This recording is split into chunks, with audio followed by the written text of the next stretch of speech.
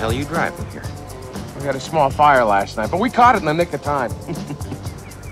You have any idea how fast you were going?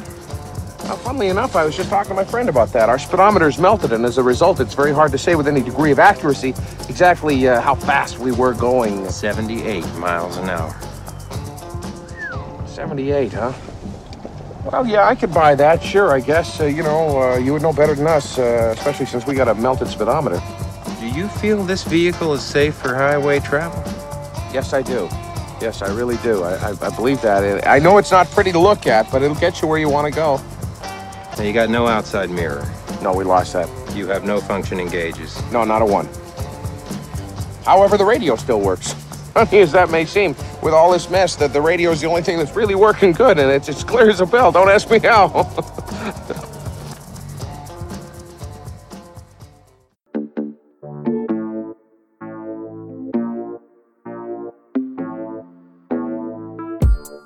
Hey, what's up, everybody? This is Dave.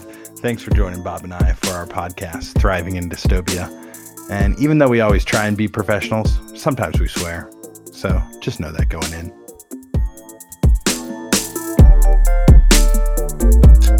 This is an old throwback song that I really think I sing well. So I'm going to try and sing it for you, Bob, okay?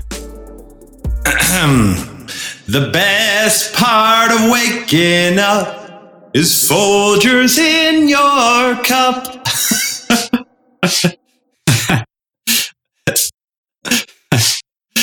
That's good, Dave. I wonder if that was in your mind because we were talking about coffee. Maybe, yeah.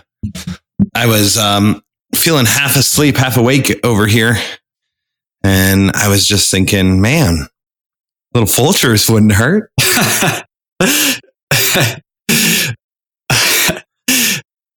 How often do you drink a little Folgers? Boy, it must have happened at some point in my life, but there's a good chance I've never had any Folgers. It's a coin flip. Whether it's ever happened. What do you go for your cup of Joe these days? There's a local brew roastery here in Fort Collins called Harbinger. And yeah, they do a nice bean. It's not the best ever, but it's not bad at all. That's for sure. Yeah, it's nice to drink that local Ethiopian coffee, you know? Local. Absolutely, Dave. Yeah. Sometimes I think about, how the world used to be divided into two. Really, it was probably, obviously divided into a lot more, but they think about it as old world food and new world food, or like not just food, but like everything, right? Seemed like the Americas were pretty split off from like Eurasia. And then I think Eurasia and Africa was kind of its own thing, but they definitely like shared some stuff, right? Especially Northern Africa. But, I think about where I would rather live, like which food groups, you know? And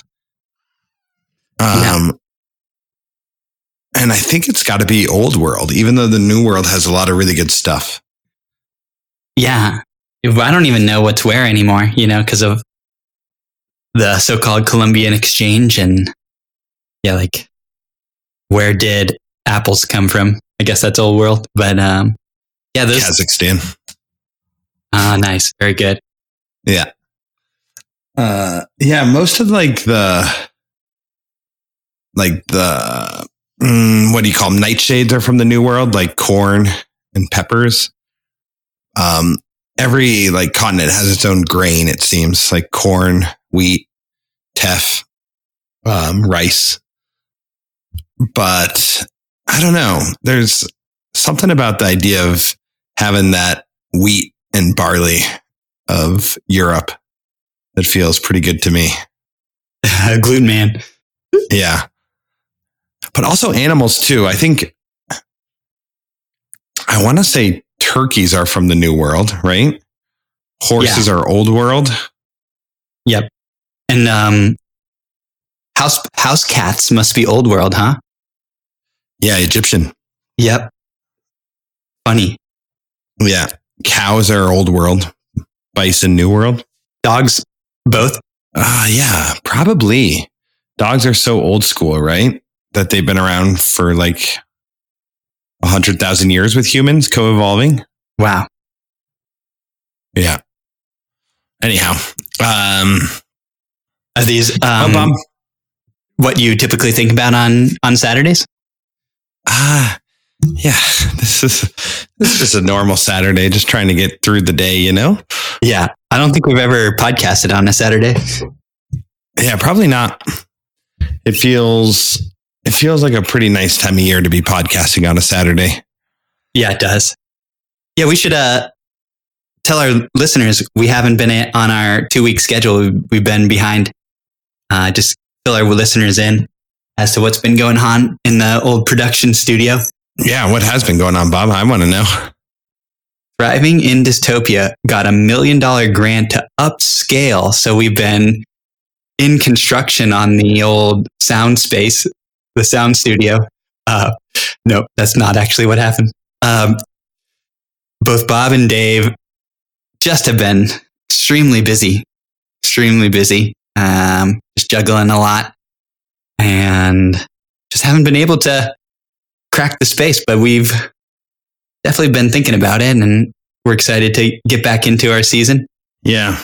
I think sometimes podcasting, finding the time and space for it is like anything, right? Like these hobbies that we do. You are always happy once you're doing them, but it becomes like, I got to do this thing. Got to like sit down and cook my dinner, or like, I really want to like make room to play my guitar or what have you, you know? Yeah. So I always really appreciate being here, and I feel like that feels good to me, but sometimes it's just hard. And I feel like one of the real truths I was thinking about this week is I just feel like we couldn't have kept going if it wasn't for Nadir, you know? Oh no. Doing a little bit of editing and just like always being there. Yeah, Nadir, you've been a lifeline. The pleasure's all mine. Yeah. And yeah, it's just good to have that connection. I feel like that's always the best part of this show, is when we're connecting over the show, you know? Yeah, it is. Whether absolutely. It's you and I, or I don't know. I also like connecting with friends about the show. Have you been making any connections recently with people, Bob? Not so much about the podcast, but I guess we did our book club and put it on the podcast. And so I thought just being in the book club and then just thinking of that in terms of the podcast has been good. Yeah, how about you? Oh, no, not really. But it's always on a back burner that like sometimes I mention that I do a podcast and people are like, what? How's that even possible? Like, that doesn't seem like. So one of my true goals in life is for someone to discover the podcast that had no idea about, like, it's like, I can't believe I found this podcast. Like, I was just like rummaging through podcasts and it was a podcast that you were in, you know? Yeah, that could happen one day. It could, for sure. Yep. Hey, Bob, I want to tell you about this YouTube channel that I have been finding a little excitement with. It is just like the most silly YouTube channel you can imagine. So there's this concept in video games, or really any type of game, where you rank like the best character. You make a tier list is what it's called. So you do like, let's just say we were talking about a game that every one of our listeners is familiar with, Street Fighter 2, you know, and you rank the characters best to worst, right? Like Zangief would be like an F, and the top character would probably be Ryu, and and like the top level is, it goes F, normal grading, the top level is an S. I don't know why it's an S. But this YouTube channel does a tier list, and it's all about like real life animals. And he uses like a bunch of video game lingo to like group animals and stuff. So for instance, he calls like the different continents servers. Like he's like, it's time we need to talk about the Australian server and and he calls animals builds, like it's a character build, which is kind of fun. And then he like ranks them by like stealth and power and defense and like gets their attributes up on the screen. And then he like shows like a snake fighting a rabbit. And he like will have the rabbit like lose health or whatever, you know? And it's just like, it's also like a fun way to learn about like character or like animal attributes and whatnot. But I've just been loving it. And I decided that I'm going to have the kids write a paper because we're writing like an informational text, expository text. And I was going to have the kids write a paper on an animal and like some of their character traits. And I'm pretty excited to show them the videos this upcoming week. Nice. So you're going to take his idea and make it a writing prompt for your students? Yeah, exactly. Maybe get that back to him as well. Some of the papers? Probably not. Probably not.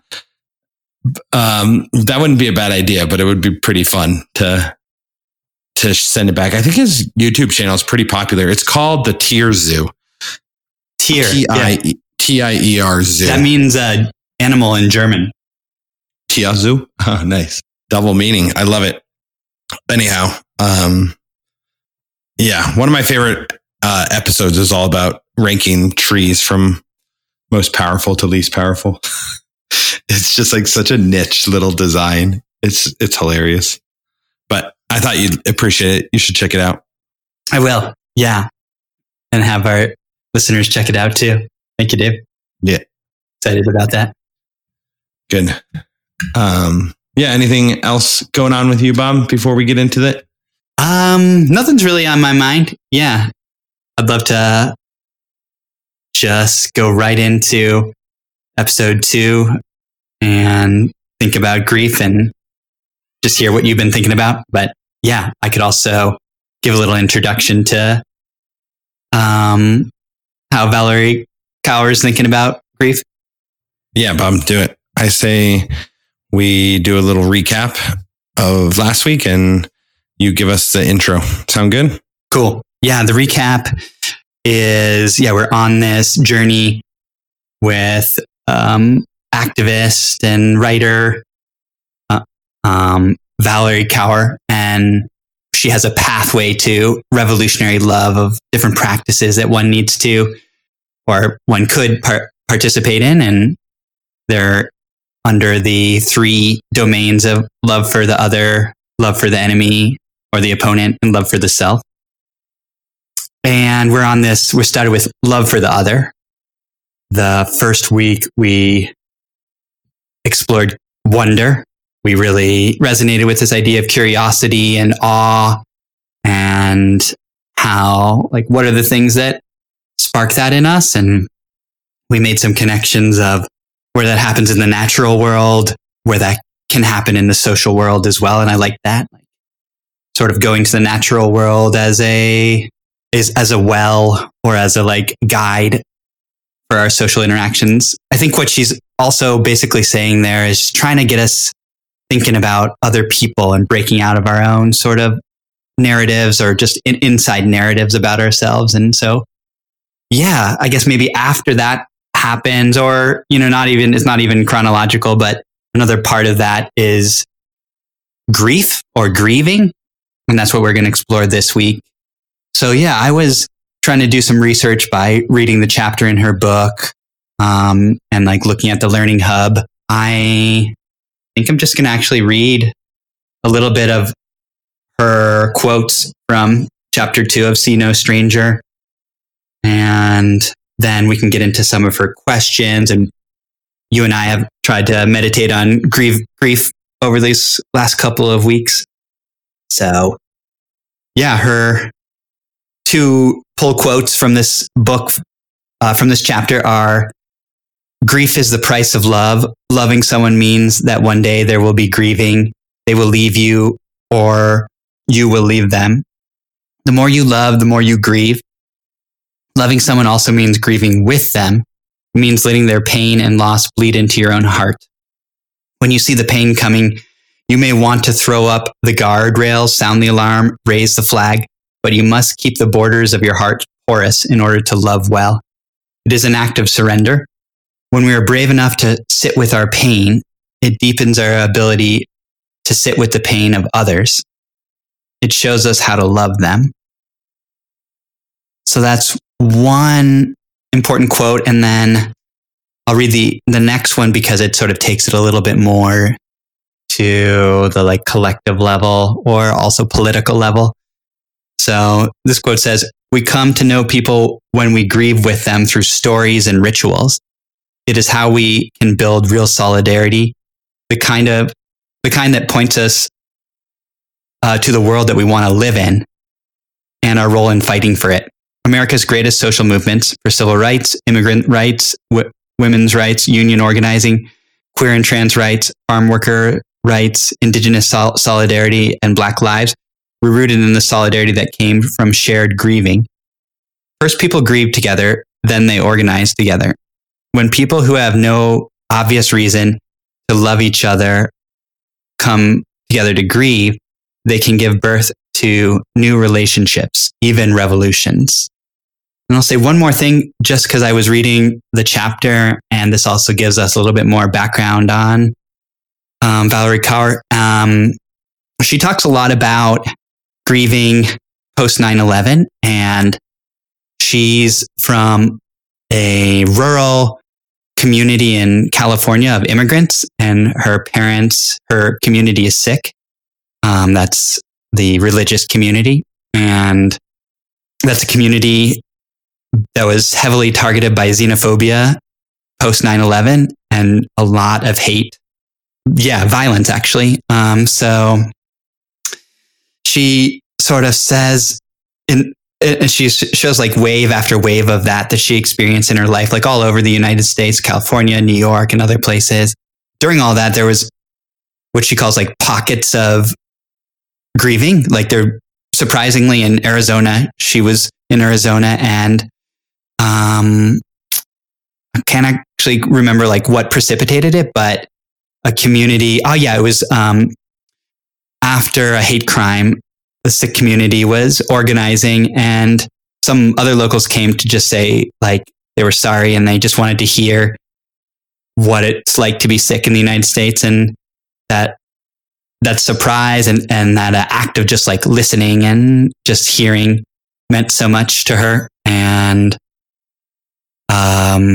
so she talks about like grieving is like it usually doesn't happen, especially for groups who face oppression in the United States, but it can happen in surprising places. And she talks about like these pockets of grieving that were so important for her and her community.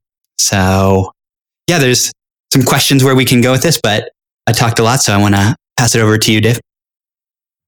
Yeah, nice, Bob. That's great. It's, if nothing else, it's probably inspired a few people out there to want to read her book, and it's called See No Stranger. Is that right? Yeah, that's right. Yeah. And also even just checking out her website, there's a lot of really good questions and videos and stuff on her website. It's been like, this is the time of the year. It was kind of a serendipitous time of the year for us to be reflecting on grief in our own lives.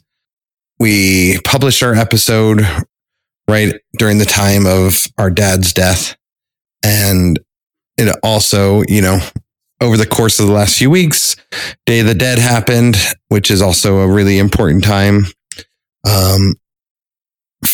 for a lot of people. But I just feel like it's like that moment where most of us are a little bit more connected to the spirit world and to the grief and the loss that we've experienced on a personal level, I feel.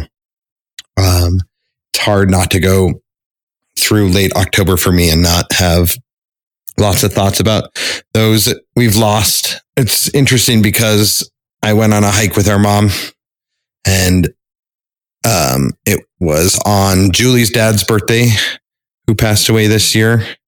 And it was the day after our dad's death day. And was also 2 days after our mom's dad's death day. So our grandpa. And we went on a hike up a mountain. And I think one of the things that came out of that is like sometimes like you really need to sit in a space of like quiet solitude to be present with loss. We ended up in a state park and there was just so many people passing by and it was really hard to like feel present. And I feel like that is such a part of the grieving act is this idea of collective grieving. And it can be, you can feel so othered when other people are just like walking and hiking and chirping and, you know, doing all those things, squawking. So for me, it felt there was a lot of feelings of like how do we grieve? Why do we grieve? And how can we support others in grief? And yeah, there's a lot of lessons to be learned from that. And, you know, I also, one of the nice parts about the hike was there was this moment of like awe and wonder and beauty with like, as you get to the apex of any good hike, you just get this like gorgeous lookout, you know? And that can help the idea, the first stage of like wondering.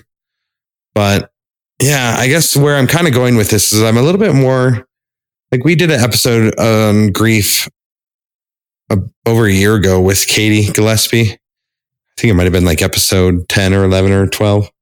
And it felt like we did a lot of talk about personal grief, but I guess I really loved what you brought up, the concept of like action can happen with collective grief. And I feel like that, you know, she and you talked about 9/11, but she also talks a little bit about like Ferguson, Black Lives Matter, and the movement there. But I feel like one of the things that I thought a lot about was how the pandemic sort of put this like cover of loss and sadness over the country. And then, yeah, I guess when George Floyd was killed, it like created this like moment of like even more grief for like that pocket of grief that you're talking about. And from that, I think it just like laid the stage for like revolution to happen. And that is, I don't know. I feel like that's like the best metaphor for me of like how grief can lead to like solidarity and action. Nice. Yeah. I went back and listened to part of the episode that you're talking about, and I didn't get that far to the collective part. So I like that. I do want to explore that some more in this episode. I noticed in the episode, yeah, just first of all, Katie's great. Katie, I love to talk more with Katie about these topics and others. And also I'm just curious, like where she's at with her study of all this. And yeah, that was probably like over a year ago that we had that conversation. And the thing that overlaps with the revolutionary love is that idea that we grieve with others through stories and rituals. And so, yeah, that episode starts off with all of us telling stories. And that is a key element of all of this here. The like telling stories. And I noticed that in that episode, there's a lot of kind of like joy, or just pride or something positive with this, having the ability to have the space to tell stories about our loved ones. And that's really beautiful. That was a really beautiful aspect of it. It also connects with what you were saying just now around needing space to like do a little bit of like, even before collective grieving, like one needs space to do some self grieving or healing. And that is a really good, or I like really appreciate that observation, that That just seems so true for me as well. And there's a lot of barriers to that because of busy schedules. And even like, yeah, you go out to the woods and try to get a little space, and then you're hearing some squawking and talking. And so that is it's just so easier said than done. But maybe that's one of the important first steps. So appreciate that observation of yours. Because also I think what that allows for is what we were doing with each other in that episode was holding space for one another. So I think what is also just so necessary is like holding space. So like, that as being a principle of grieving with others is like, you know, if someone is going through grief, like what can you do for them?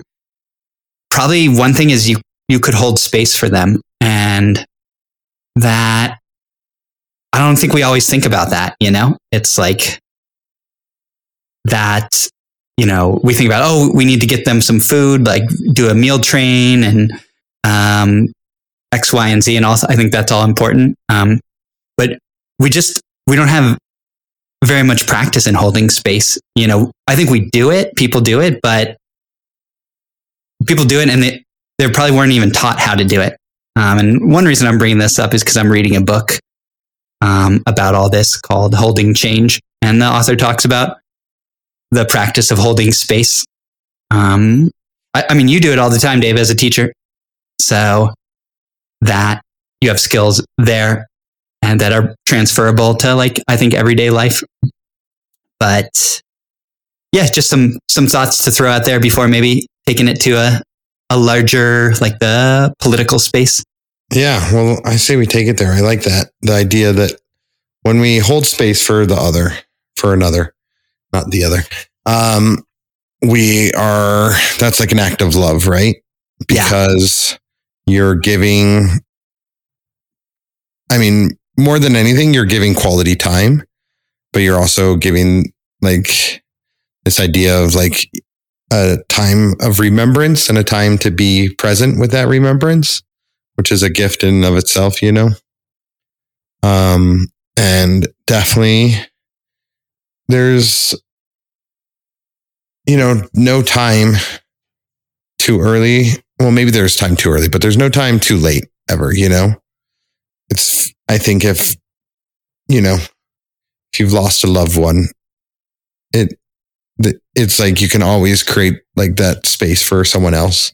And through that, you can create connection, right? And it's like so vulnerable for both people to take the space and to offer the space. Yeah. And I guess that's kind of what, like, I get why it's all about grief, this section, you know, because I think that's like a powerful way to make connections. But I think too that this could be about vulnerability. Like just being vulnerable with someone else is, to me, seems like another logical second step from wonder, you know, from like inquiry and wondering, that you need to be open. And one of the groups I'm a part of right now, it's like a social justice and equity team. We're sort of just in the research phase with the team, but two of the people that we're thinking about, I guess I'm also curious, Bob, do you know who Glenn Singleton is? Glenn E. Singleton? No, I don't think so. There's a book called Courageous Conversations About Race, and a field guide for achieving equity in schools. That's not ringing a bell to you? I feel like I've heard of Courageous Conversations About Race. I feel like maybe that's a thing that's out there. Yeah. I feel like that we haven't declared that our book study, so I haven't read it yet, or even like cracked it. Or by cracking it, I mean download it on audible.com for the low price, 1 month free. Just type in Thriving in Dystopia. Just kidding. Nice. Get 10% off. Get 10% off your first audiobook with selections from popular authors like I don't know, John Steinbeck. Oh man, I don't know. What, John Steinbeck? Oh, I'm sorry, Michael Crichton. What is this, 1990? Anyway, so that's like one of the people that's informing our like sort of norm making and the groundwork of connection, you know. The other one is Brene Brown, and she's like all about vulnerability, which I think is important too. I mean, there's some problematic things with Brene, but also there's some amazing things with her too. But yeah, I do like this idea to tie it all back together. She talks about a strong back, a soft front, and a brave heart. Maybe it's a wild heart. So, and I feel like that kind of connects to this conversation of being, I mean, not the strong back as much. That's sort of like being, like knowing that what you have to say matters. Soft front is more what I'm talking about, like being a listener, a compassionate listener and an active listener. But also this idea of the wild heart and pushing yourself that direction. Anyway, really what I'm getting after is vulnerability is, to me, is key in this second step of connecting with another person. Going from a stranger into a friend. That's good. Yeah. Like you have me thinking about, yeah, this step is broader than grief. I think it is exactly what you're talking about. It's about like sharing vulnerability.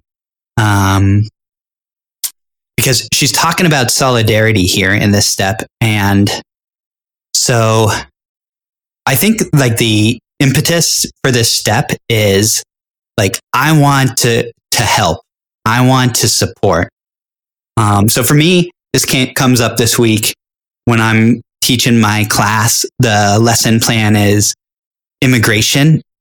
And so I'm teaching about ICE detention centers, ICE in general, the way that ICE operates as like a, modern day Gestapo.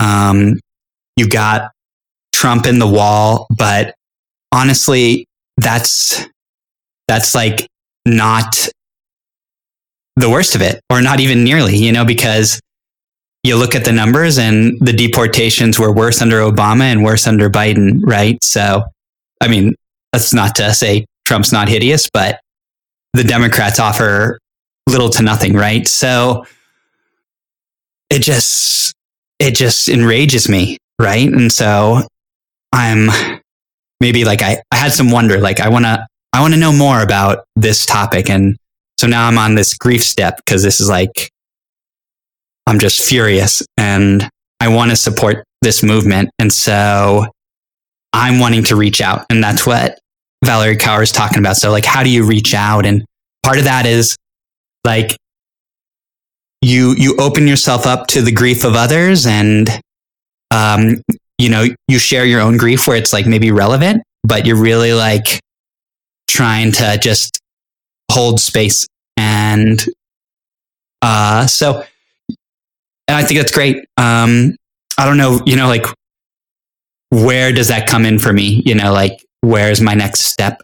I think you just have to sort of be open. I bet like my next step is like some of my students are probably undocumented, and there's ways that I can hold space for them. And then I know the next step is to fight. Like that's the next, topic of next week. So we'll get into like fighting more next week, I guess.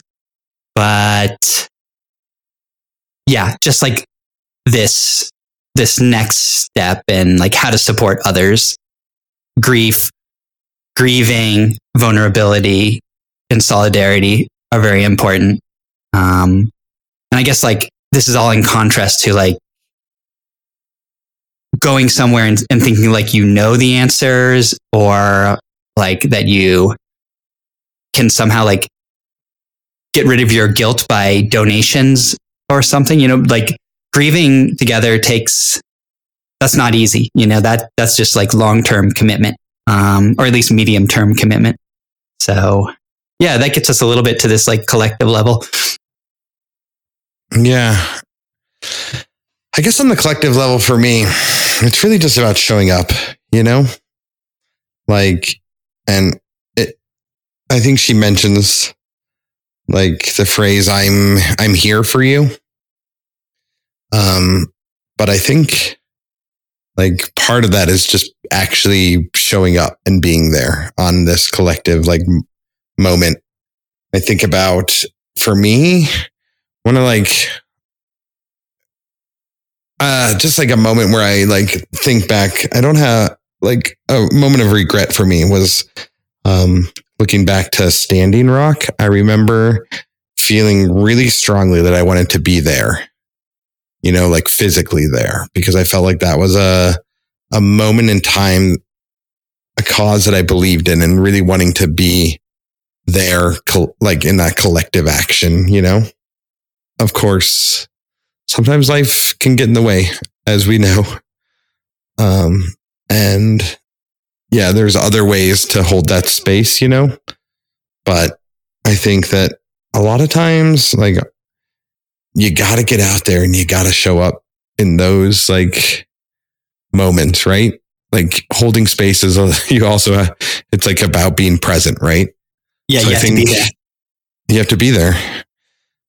I guess the big lesson for me, or the big takeaway for me this week, is that like, whether it's on a personal level for yourself, or on a like intimate level with someone else, or on the like collective level, it's all about like actually taking time and being present, and like coming out to like hold space to be, because you can't make connection if you don't actually show up, you know.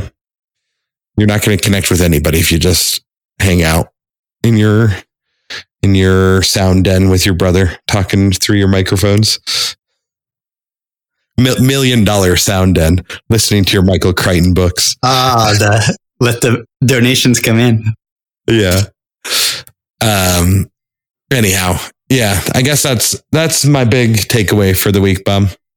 That's great. Yeah. I think I've also said what I need to say, so because I feel myself ready to go on to that next stage of fighting. Yeah, it feels that way, doesn't it? Yep. I feel a little pumped up right now. I will make a quick connection. I feel like, you know, we got Thanksgiving coming up. I really like the word of, or the action of giving thanks, but I also like the word in Spanish, acción de gracias. Like it's an action of giving, or action of thanks. Sorry. Yeah, I don't know. It's a little cumbersome to say la dia de la acción de gracias. It's a little harder than Thanksgiving, but I think that's like with fight, our next topic, tier 3 of See No Stranger. It's interesting for me to be like, yeah, you know, we got this like action day of giving thanks, which is like so important for where we are. I guess with the genocide day is what I've been thinking of it recently. Anyhow, yeah, that's one of the things, but I wouldn't mind giving some of because last time I gave some of the reflection questions about grief, like where do you hold it in your body? And like, how have you been there for others? Think of a moment for that. Would it be okay if I read some of the guided inquiry for understanding fight? Yeah, that'd be great. Yeah. So let's see what it says here. It says, why is fighting necessary in the labor of revolutionary love? How can revolutionary love inform how we fight injustice? How can the practice of wonder and grieving help us to fight justice? And then I guess I'll also read this one. Notice what it feels like to fight back. What will you do with this energy? And then the final one is ways we practice fighting. But I guess I'll just do one of them. And it's learn about movements for justice rooted in love. No, I got to do a few more. Discern your role. I feel like that one's a big part. Train to become a strong, accomplished, not only an ally. And then she talks about the sword, the shield, and sacred community, which we might get into next week, or we might just ignore completely. If by next week you mean January 2022. Yeah. See you next year, everyone. Sometimes it feels that way, doesn't it? Dave, I'm putting my shield and my sword down for the year. Yeah. Well, No, maybe we'll get together on Turkey Day and do a cast. Yeah. We should think about, I liked what you said there. This like Acción de Gracias. If we could like, in the honor of the grief episode, try to show up somewhere where it's, you know, it might be a little bit hard to show up. That might push ourselves a bit. Yep. Yeah, that's one.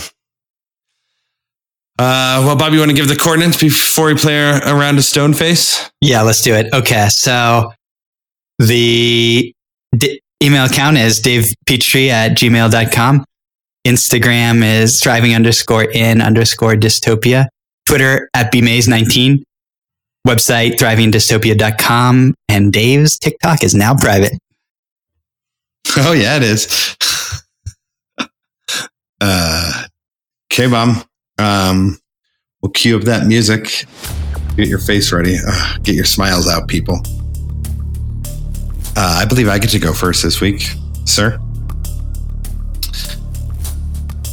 Let's play Stoneface. All right, Bob. If I had agreed with you, then we'd both be wrong. Alrighty, Dave. Did you hear that I'm reading a book about anti-gravity? It's impossible to put down.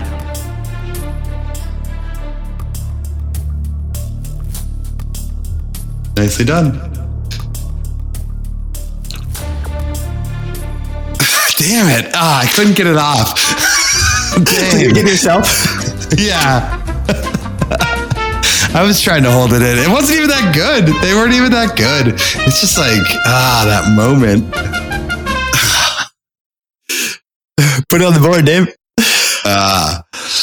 Well, I guess on that note, we'll leave tied up in season 6. Or what are we in? Season 8.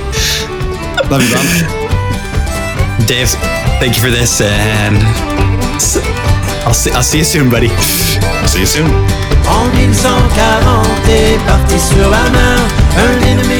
What's up, Thriving Crew? Bob and Dave want to take a second to thank you for lending them your ears.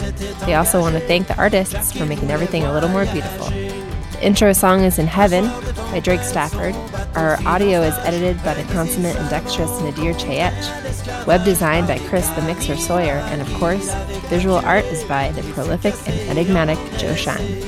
The outro song to Season 8 is Captain Jacques by Kimaru Crew. Thanks for listening. Aujourd'hui encore on chante le refrain des pirates acadiens.